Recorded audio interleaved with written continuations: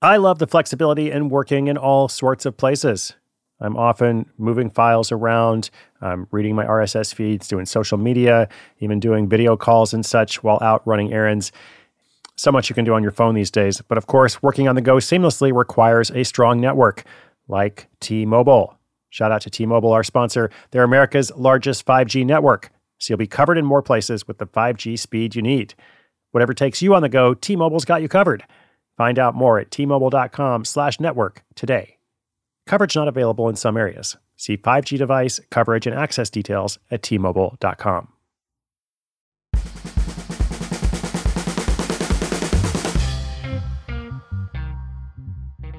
Hey, Side Hustle School listeners. This is Chris Guillebeau. Welcome to Something Special. Recording today live from San Francisco. I've just returned from Mexico, in fact, in time to bring you this month's extended cut. Now, if you're new, or also because it's been about 30 episodes since our last one, each month we have one of these special episodes diving into a particular topic as requested by you, or if not you personally, other listeners. So we still have the daily story, of course, but this is something a bit different. So far in the extended cuts, we have had the power of observation, a review of 9 starter platforms, how to build a website in 90 minutes, a simple marketing plan, a tool you can use to choose between different ideas when you have more than one, like a lot of us do. And last month's was behind the scenes of $1 million Etsy shop. The links to all of these episodes are at sidehustleschool.com/extended. So if you missed any of them, or if you're new, you can just go there and listen from your computer or your phone, or download for later. And now today's topic, an easy method to price your product or service. I've had lots of questions about how do you actually decide on a price for something. Well, as was just mentioned, I do in fact have an easy method for you. It's very different from what other people teach, and it's something that is especially relevant for your first side hustle. So if you're new to this world, this might help you a lot.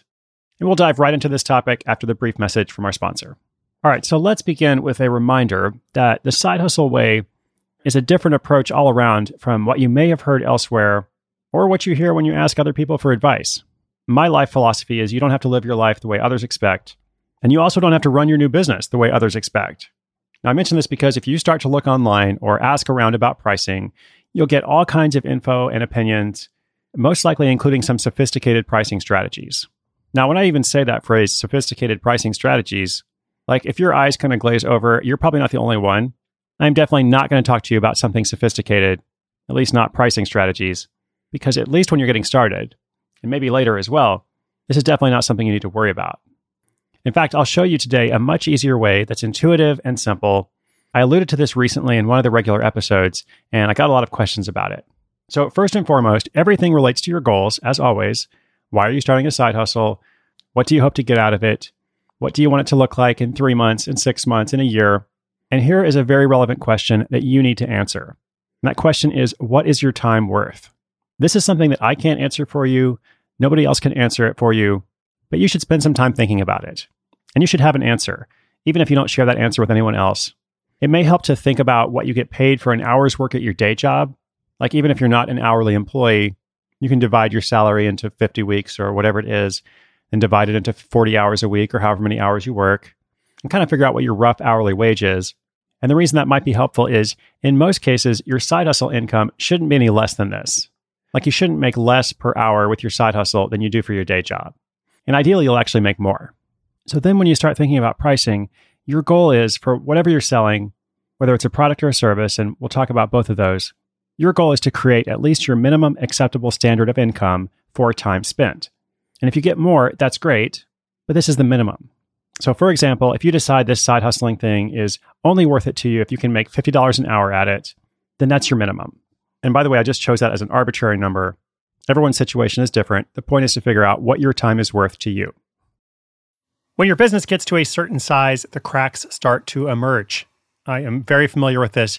Whenever my business grows, things are working pretty well at a very low level or at a mid-level. But then the things that I used to do in a day are taking a week. I've got way too many manual processes. And so if that's you, well, guess what? You should know these 3 numbers, 37,000, 25, and 1. 37,000, the number of businesses which have upgraded to NetSuite by Oracle. 25, NetSuite turns 25 this year. That's 25 years of helping businesses do more with less, close their books in days, not weeks, and drive down costs. And 1, because your business is one of a kind. So you get a customized solution for all your KPIs in one efficient system with that one source of truth. Manage risk, get reliable forecasts, improve margins, everything you need to grow all in one place. Right now, download NetSuite's popular KPI checklist, designed to give you consistently excellent performance, absolutely free at netsuite.com/hustle. That's netsuite.com/hustle to get your own KPI checklist. netsuite.com/hustle.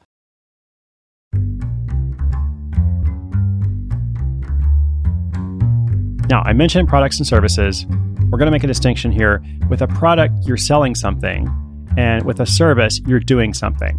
So there is some overlap, of course, but generally you can think of a product as something that people buy, and then you send them something, or otherwise they collect something, or they download something.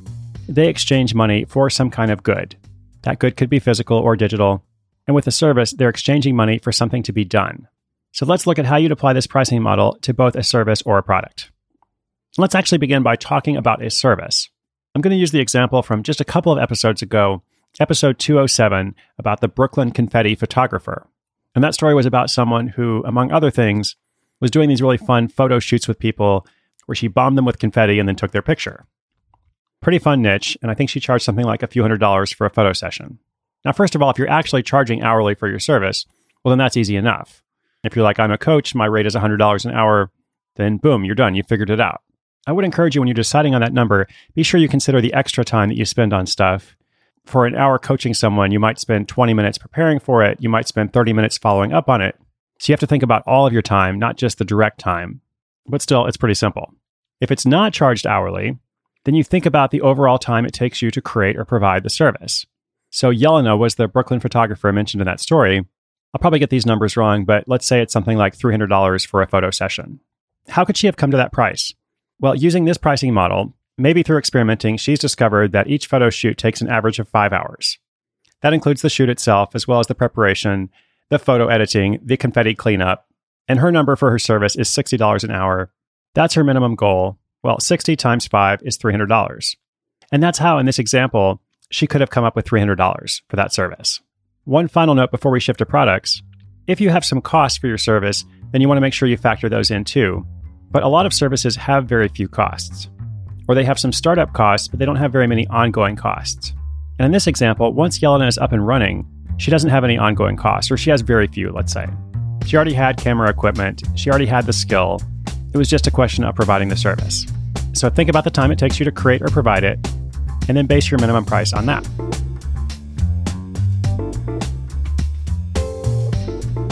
Okay, so let's look at an example of a product.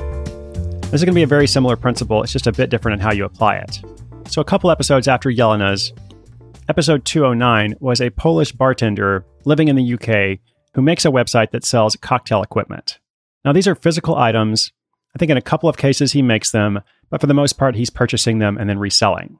So obviously with this project, there are substantial ongoing costs because he has to pay for materials or he has to pay for products he's going to resell. Even though he's not directly providing a service, I would suggest that he still think about his time when he's trying to decide what to price these items for. So in the example of something you manufacture, if it costs you $10 to make something, you obviously don't want to sell it for $11, unless you're going to sell a whole lot of them.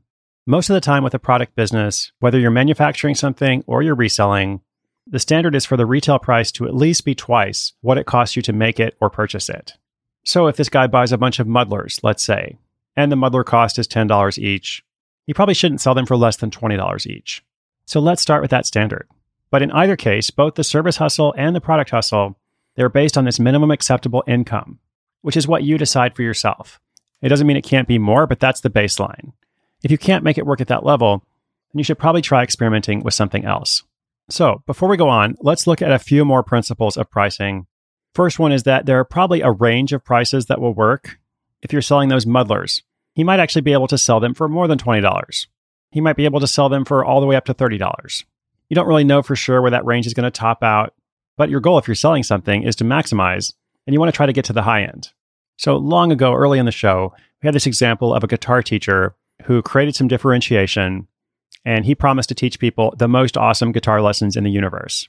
And he was really smart about this. And he started out at $25, $30 an hour, and I think, if I'm not mistaken, he got all the way up to about $75 an hour. So he had obviously found a range of prices, If someone's willing to pay you $50 or $75 for a guitar lesson, wouldn't you want $75? But this also brings up a good point. He went all the way from $25 to $75. Why didn't he keep raising his price? And the answer is because there's a natural ceiling somewhere. Like, even though he was able to charge a premium for these lessons, at a certain point, people would say, you know what, no matter how awesome those guitar lessons are, I'm not going to pay $100 an hour or $150 or whatever the price is. I'm going to have the second most awesome guitar lessons in the universe from somebody else who's cheaper. So there's a range of prices. Your goal is to get to the high end. Second, charging too little is as much of a problem as charging too much. I see a very common mistake of people who are selling something for the first time. They price it too low. And I think it's because they're afraid or they kind of undervalue themselves. And you have to remember that people are skeptical of low prices just like they are of really high prices. If that guy's guitar lessons were $5 an hour, a lot of people would think, well, are they worth anything? Why is he willing to do that? So you don't want to go too high, of course, but you also run the risk of not succeeding if you price too low. Third, I already highlighted briefly that general retail cost is 100% markup or more. So I know the publishing business because I'm an author, and I know that if you look on the back of a book, you'll see a retail price or what's called a list price. Let's say that price is $25 for a hardcover book. The publisher is going to provide copies of that book to distributors, including bookstores, including Amazon.com, other online retailers, for 50% of list price. So if it's $25, they're going to sell it for $12.50. Then the bookstore is going to double their cost from $12.50 to the retail price, $25.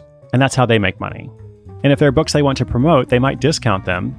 But even if they discount them 20%, for example, in this case, the book would sell for $20. So they're not making as much profit, but they're still making profit because they paid $12.50 for that book. This is very common in retail. So just remember, it's usually 100% markup or more.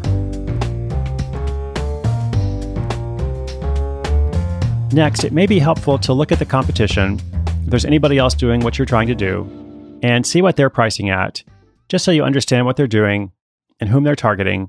You don't necessarily want to follow it. You might have a different idea or approach, but it might be a good benchmark for you.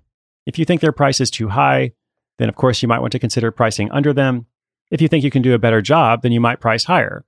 Or you might not really think about them at all because you're doing your own thing, but at least this way you're aware of the general environment.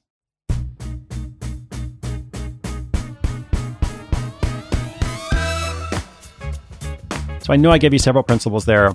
I want to just recap the most important thing. Most important thing is that there are several ways to determine pricing. Ultimately, you'll want to raise your price to the higher end of the range of what someone would be willing to pay. But when you're first getting started, you might not have an idea of what that is.